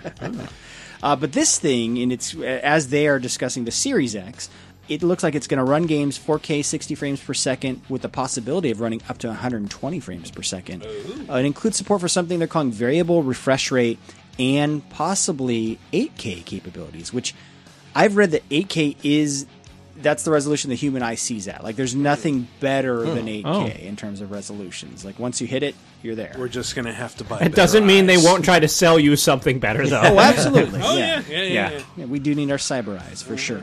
Oh, and then the other thing further kind of feeding into my narrative about what does a console cycle and generation even mean anymore is this is backwards compatible all the way back to the OG Xbox. I'll believe it when I see it. Yeah, so I hope that's true. I love that. Are they saying that you literally can put in 4 different kinds of discs and have it just play them? Yeah, I mean, they're all the same size. I'm guessing it's going to do what the Xbox One does now, because the Xbox One is 3 generations compatible already for certain titles. Yeah, but only with a limited list, right? Not so limited anymore. They've been doing it long enough where it's hundreds of titles deep at this point. Yeah, but at the same That's time, cool. like, isn't it that, like, with the Xbox One that you put in the disc and then it downloads the game? Yeah, it's an emulator. Okay, It basically just runs an emulator of the Xbox. But it's on not that running platform. it off the disc. It downloads an online digital version. Most games don't run off the disc now anyway. They're just the discs are DRM checking mechanisms, basically. We're back in the days when, remember, you'd go out and buy a disc for a PC game and then you pop it in and it's just like the Steam client on the disc. Yeah. Well, I mean, what happens when you put in a PS4 game? It installs the disc onto your hard disk. There's nothing to run off the disc at this point anymore. Yeah. All disc get you now is the ability to resell something back to GameStop.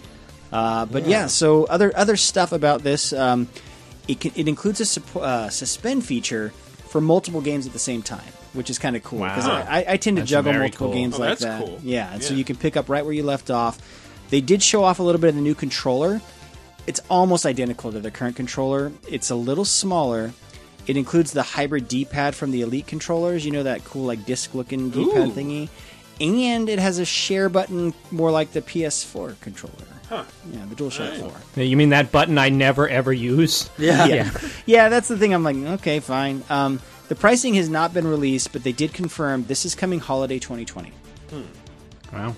And that was, I think, probably the biggest announcement from the Game Awards, although there were a lot of games shown off. Before we reach there, I just want to quickly cover. So I was running those fan polls on Twitter at VG Apocalypse. We don't have to cover all the winners here because there's ways you guys can easily look those up. But I will say that our fans, you only aligned with the winners from the show 6 total times out of 21. The 21 that we voted on. Pretty much it was only whenever they voted for something Nintendo or anime. That's when you guys, our fans, tended to coincide with the taste. You're out of step with the game stream, or the mainstream gaming press. Other things to call out. So I'd say one of the big winners of the show was Sekiro. Yeah, it was the game of the It year. got game of the year. Which it's just kind of mind blowing to me because it's like, yeah, it's an amazing game. I don't know that I'd call it game of the year. You know what I was telling you though is like I don't know that a lot of people would call it that, but it's like enough people liked it where it was probably like a number like 3 on enough lists where by the law of averages it just ended up being like the most voted. It got maybe the most points or something. Interesting. Our fans though chose a game from last year for the game of the year, so they chose Smash as their game of the year. Sure. Smash and Grease. I mean, Smash had a great year. Yeah. I mean, I played Smash a tremendous amount of time this year, and every time there was new DLC, I'm like, yeah, I'll play Smash some more. Another big winner from the show, Disco Elysium won 4 awards. That's nuts. I mean, it definitely deserves a lot of recognition. Like, the writing in that game is amazing, but that's a little surprising. It took all of the indie awards that Untitled Goose Game I thought was going to win. Like Disco Elysium took it. The last thing is, people were kind of crying foul, like, wow, Death Stranding sure is nominated for a lot of awards. Death Stranding only walked away with 2 awards. The one it had to have given him was the Direction Award to Hideo Kojima. We love Kojima. And then it won for score and music, which in a year where you got Cadence of Hyrule, how could you let this happen? Yeah. Well, those are remixes of familiar standards. But amazing remixes! But they're not by Chiverches, or however you pronounce that. Chiverches. Oh, that's very good! I can't be the first person to come up with that. Come on. First person to ever say it out loud in front of me. No, it's all caps. You have to yell it. Chiverches! Chiverches! Yeah. There was a ton of announcements, so I've just picked a few. I think Chiverches was a lyric in that Senua's Saga trailer. Yes, that was one of the announcements. So Senua's Saga is the sequel to Hellblade: Senua's Sacrifice. They showed what they were saying was an in-engine real-time trailer. Damn.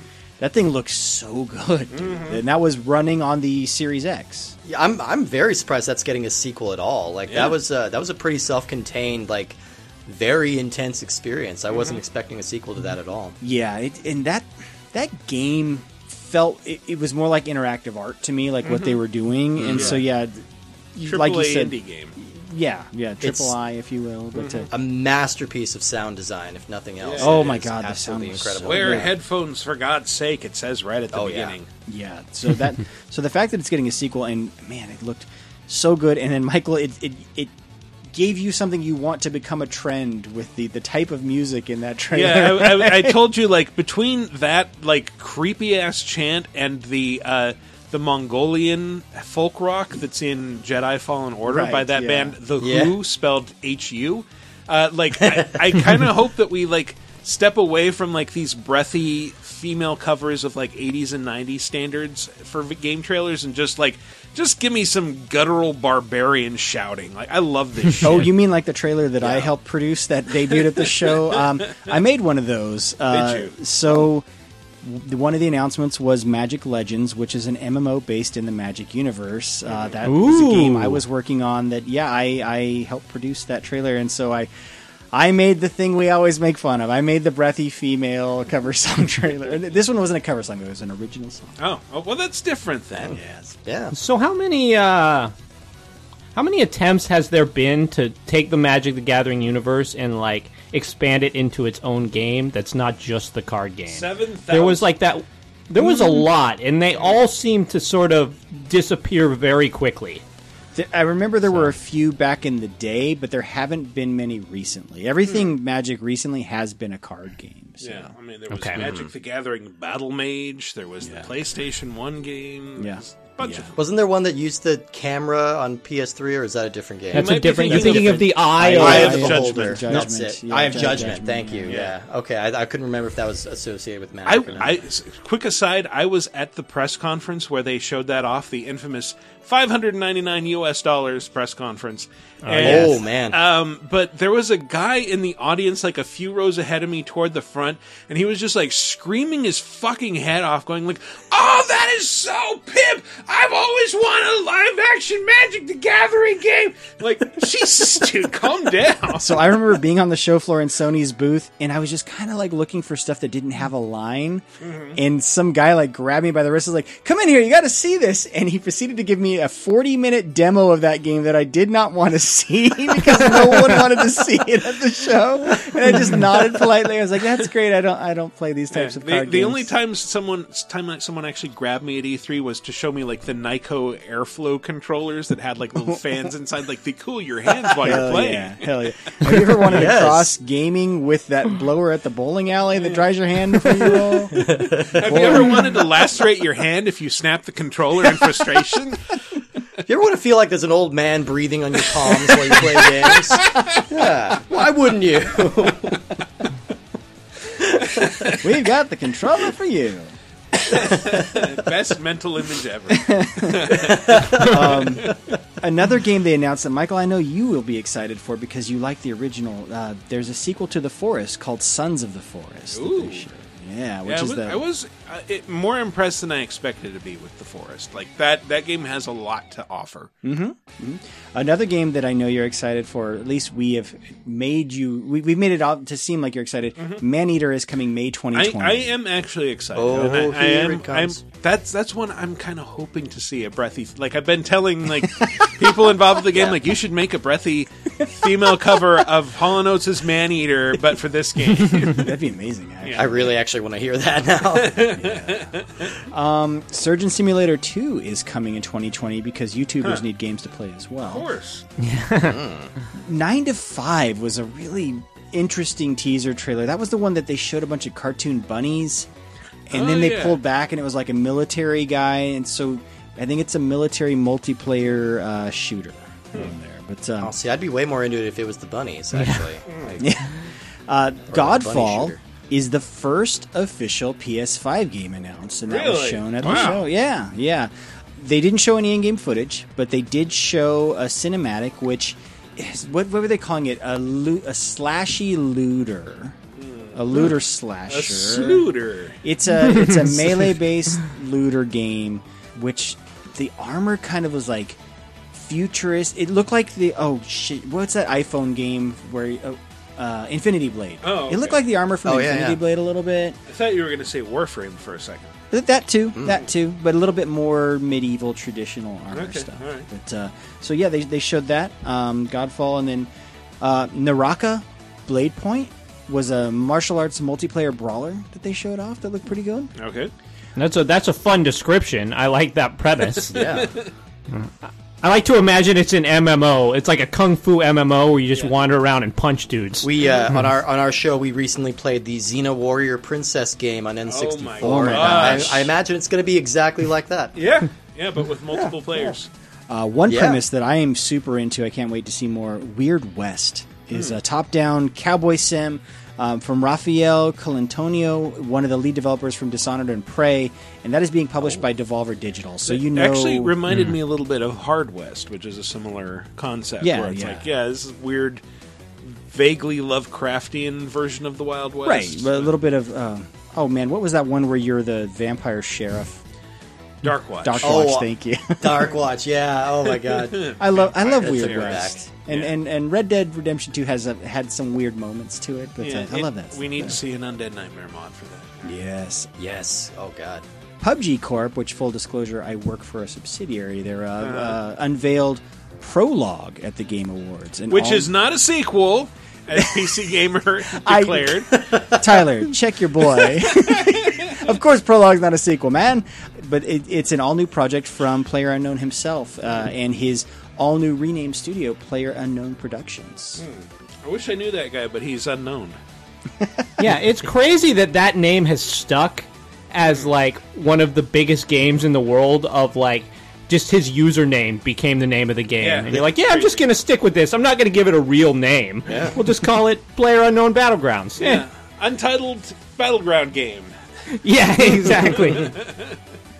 So yeah, Prologue, the teaser they showed was just kind of like an environment scene. It was like in a forest with lightning crashing and stuff like that. And then PlayerUnknown himself, Forbes was able to find him because he did do an interview with Forbes Oh, okay. where he talked a little bit about what they're trying to do. So now he's player known. Yeah, that's right. Well, we've always known. He's Brendan, man. Yeah, all right. It's Michael Bloomberg. The whole time. Would have gotten away with it if it weren't for us meddling kids. Ah, yes. You know. That's the reason Bloomberg has never been able to successfully complete a presidential run is too much Arma. He was just playing Arma all the time. But yeah, so they didn't show much, but that was just like a little bit of teaser. Riot Games, you know how we were talking? They have their new Riot Forge initiative where they're kind of publishing a bunch of games. Well, they showed off 2 of those games. So first they showed Ruined King, a League of Legends story, which is a turn-based RPG, and then they showed. Okay, this is like your Chiverches. It's Convergence, but it's spelled CONV/RGENCE, a League of Legends story, which is a platformer. Don't know when That's those one are of those like abbreviations that really doesn't make things shorter. No, Yeah, 'cause no. yeah. It's a drive-through situation. Yeah, exactly. Or C7 and then. Amazon Game Studios showed more of that game New World, which is their survivalist MMO, which they look to be taking more in a supernatural direction with this latest trailer. So we'll have that to look forward to. Or there's a game I'm looking forward to, Wolf Among Us 2. That's amazing. But I thought That was shocking. So the Telltale brand is on that. I thought they were done. Full disclosure. This is not the Telltale that you know and love. I mean, this is just, it's Telltale in name. Oh, so it's like a tart. Yeah, a little bit. Although I did talk to a few industry friends who used to work for Telltale, and apparently there are some team members on this game that were formerly at Telltale. Oh, okay, So that's cool. At least they have that going for it. Yeah. I think that was the one that had been rumored. They were working on it when they closed down, and I don't know if it's using the Telltale engine, but it sure looks like it is from the teaser they showed. I mean, yeah, and it's same art style, same actors, so I'm on board with this. Yeah, dude. That was... Yeah, I liked that first one. That was probably my favorite Telltale game out of any of them, so... I was going to say mine was Tales of the Borderlands, but I think Borderlands 3 kind of diluted some of those characters for me. They overdid them a little bit. I liked Borderlands 3, but they overdid some of those characters a little bit, and then they replaced some of the voice actors. Not Chris Hardwick, but the others. So, yeah, I don't know. That diluted it a bit for me. But Wolf of Wall Street, not Wolf of Wall Street. Wolf of Wall Street, the Telltale experience. How much cocaine do you want to take before lunch?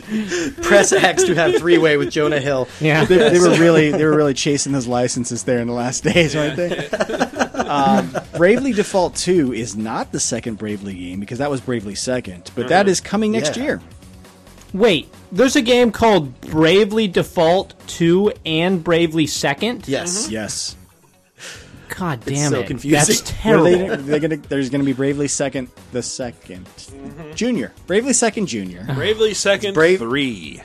Bravely Second First Blood Part 2. Yes. Right. Electric Boogaloo. Sure. Vin Diesel took to the stage with Michelle Rodriguez to show off Fast and Furious Crossroads. It's all about family. It's a team-based vehicle heist game developed by the Project Cars team.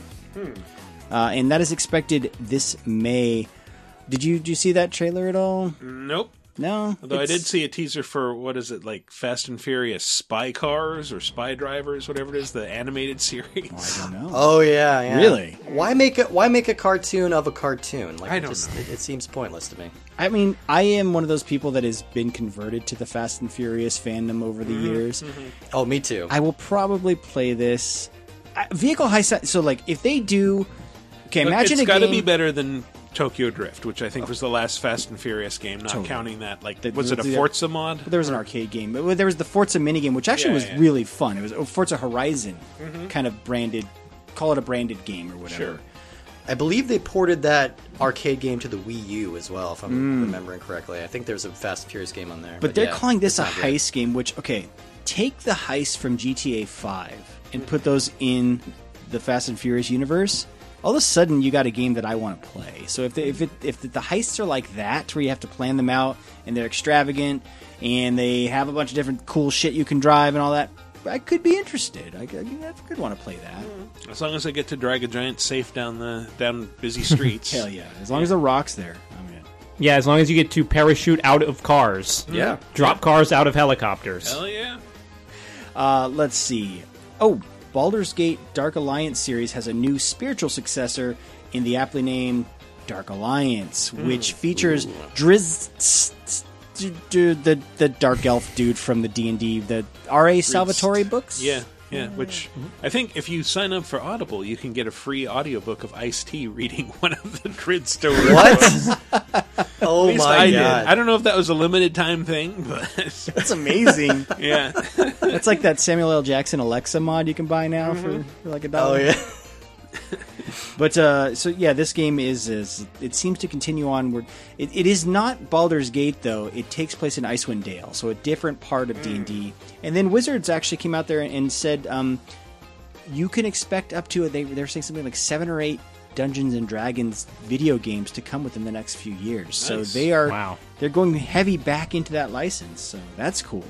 We already talked about Magic Legends, which is another WotC franchise. And then kind of the last big thing, and this is not a new announcement, but they showed off a lot more of Ghost of Tsushima. Yeah. And then they gave the release date of summer 2020. But that trailer was like a 4 or 5 minute long trailer. Yeah, it was huge. And looked to include a lot of gameplay stuff in there. Summer 2020 seems very far away right now. I know it's not, but... This year went so fast. It really did. The one thing I will say about what they showed, though, is there seems to be a lot of ninja in this samurai game.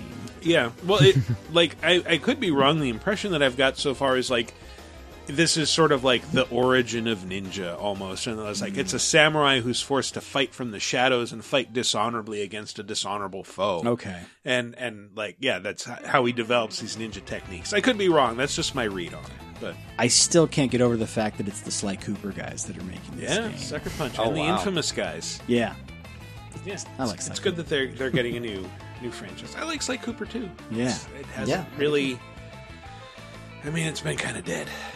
All right, I think I got all the big ones. All right. And that is all the news that is fit to play. All right, well, let's move on to the community segment, which, as always, is segmenting our community. Last week's question of the week, as you might remember, was, what is your favorite new character of 2019? Woody, Steve, you guys weren't here last week. Do you have a ready answer? I'm already there. I know my pick number 1 with the bullet is BD1 from that's Fallen a good Order. choice. BD Wong. Adorable.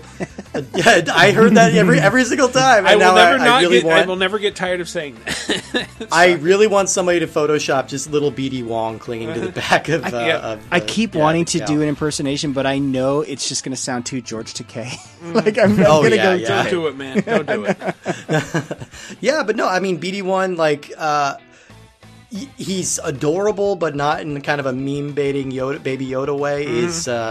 He's a functional character, and the friendship that develops between him and Cal throughout that game was like the most endearing surprise to me. It was just really warm and sweet little thing. So BD1 all the way. Actually, you know what he reminds me of that he might actually be based on? What's Bubo the Owl from Clash of the Titans. Oh, okay. Little mechanical owl. He kind of has that. There's something bird-like about him. Yeah, I agree with that. He perches on your shoulder. Yeah, and he's got the big eyes and the big head. Yeah, and they kind of blink unevenly. Yeah. It kind of reminded me of that Owlbot toy that was popular in the 80s. Anyway. Oh. Sure. I'm a big fan of the samurai from Sekiro, the main character, just because he's sort of got everything that I want in a character of, like, he's got a sword, a built-in grappling hook, and then a cut-off cyborg arm that you can shoot shurikens with. Yeah. So Sekiro, yeah. the wolf. Yeah.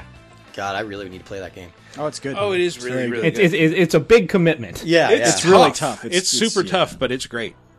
All right, so from VidjagameApocalypse.com, first to answer was Trick the TM, who says, best new character for me is V from Devil May Cry 5. Second time tonight I've heard that. I loved playing as even more emo Adam Driver and his snarky animal pals. His presence also was an interesting change to a lot of the DMC formula. Yeah, he introduced a new way to play. He looks kind of like Oscar Wilde. He's always reading a book. And his name doubles as 5, so you got that going. Justin says, Jeff Keighley in Death Stranding. I can't wait for him to show up in PlayStation All-Stars Battle Royale 2. He's very keen on getting those Ludens figures. Yes, he's a big Ludens fan. Yeah.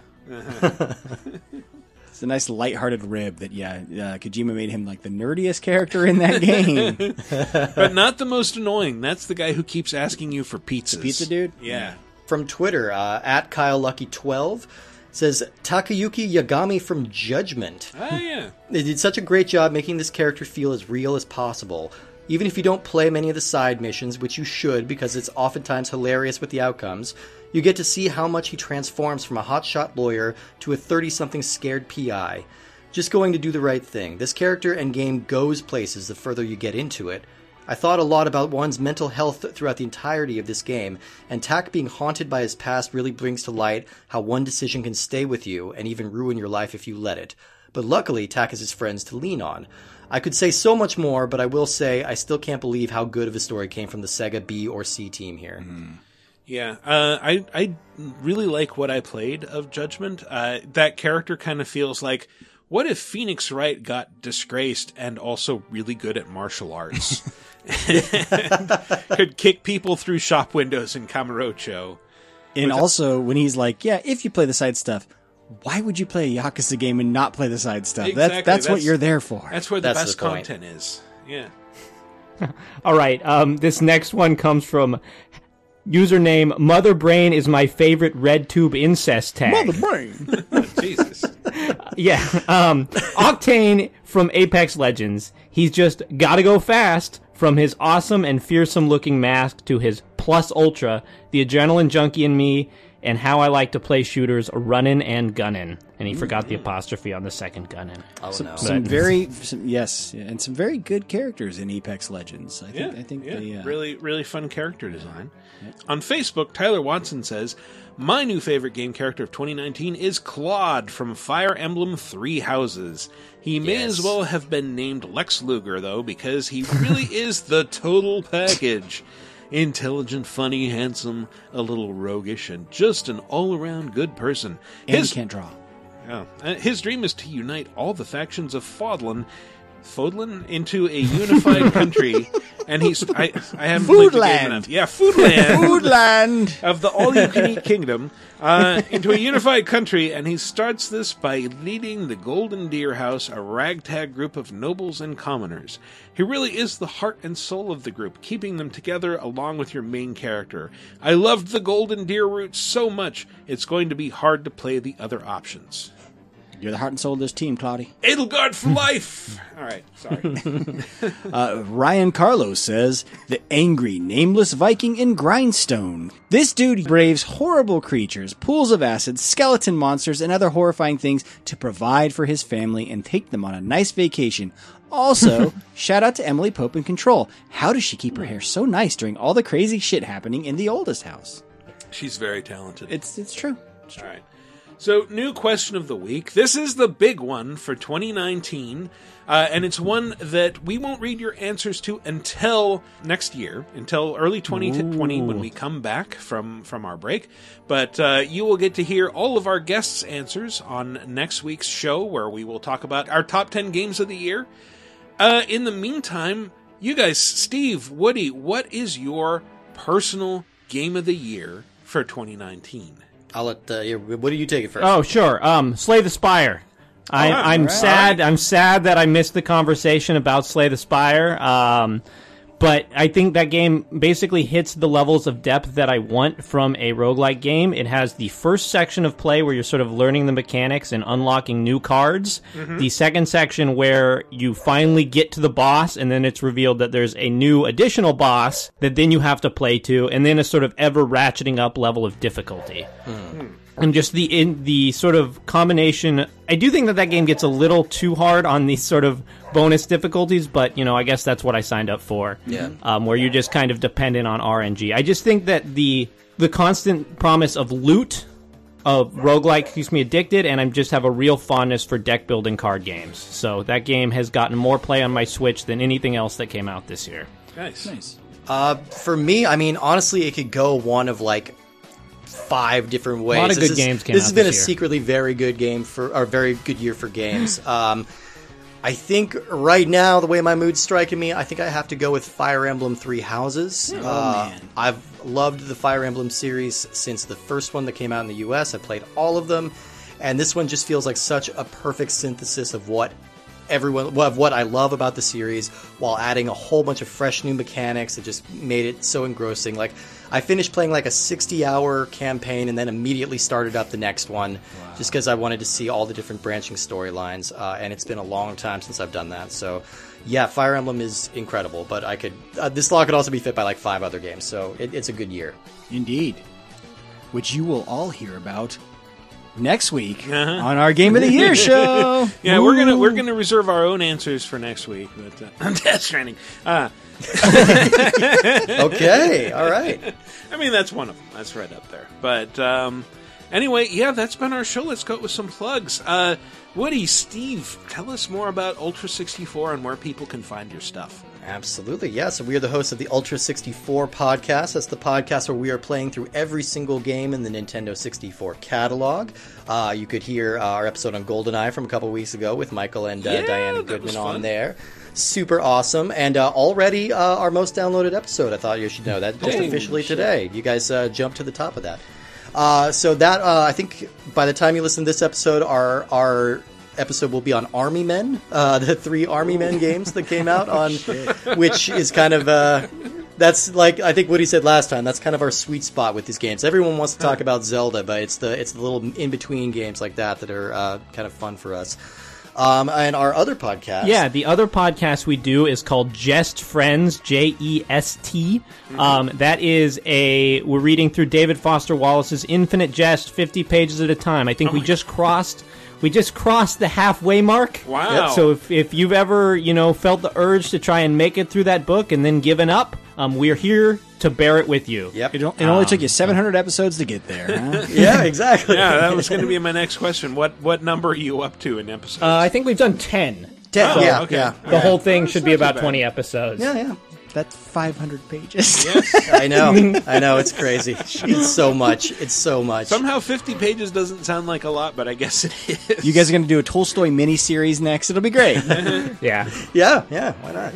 War in podcasts? I don't know what you call that. It's got to be out there somewhere. Apologies if we infringed upon your copyright. No, not at all. And of course, the thing that keeps this machine a-running, patreon.com/lasertime. That supports the entire network, from Vidjagame Apocalypse to 30-2010 to Cheap Popcast, the LaserTime Network's unprofessional podcast about professional wrestling. We have lots of fun stuff planned for you guys for the end of the year, heading into next year. Thank you so much. It is toward the end of the year, so I might as well take this opportunity to all of our patrons. Thank you so much for your support throughout the year. We really hope you stick with us into 2020. Can't believe I'm saying 2020. But yes, thank you so much. If you are not a patron already, please consider it in this giving holiday season to go give us some support. And again, that's at patreon.com/lasertime. What's that address, Michael? Patreon.com/lasertime. That's right. Well, another address is VidjagameApocalypse.com, where you can find all of our shows. But if you want to just get occasional updates when we update, go to Twitter and follow us at VG Apocalypse. Or, you know what, if you just want occasional dumb jokes, follow me at Wikiparas. So that's been our show. Thanks for listening, everybody. Thanks to Steve and Woody for guesting on here. Oh, our Thanks for having us. We'll see you next week with our top 10 games of the year, on which you will be guesting, Steve. Among other people, we have a big rotating panel of guests for each game. So it should be a lot of fun. It's kind of a huge undertaking. Hopefully it all works out and you get something fun to listen to that is probably over 3 or 4 hours. You will, again, it's like, if you need to escape the family or something, we'll be there for you with several hours of content. We'll be there to drown them all out. Thanks for listening. We'll see you next year.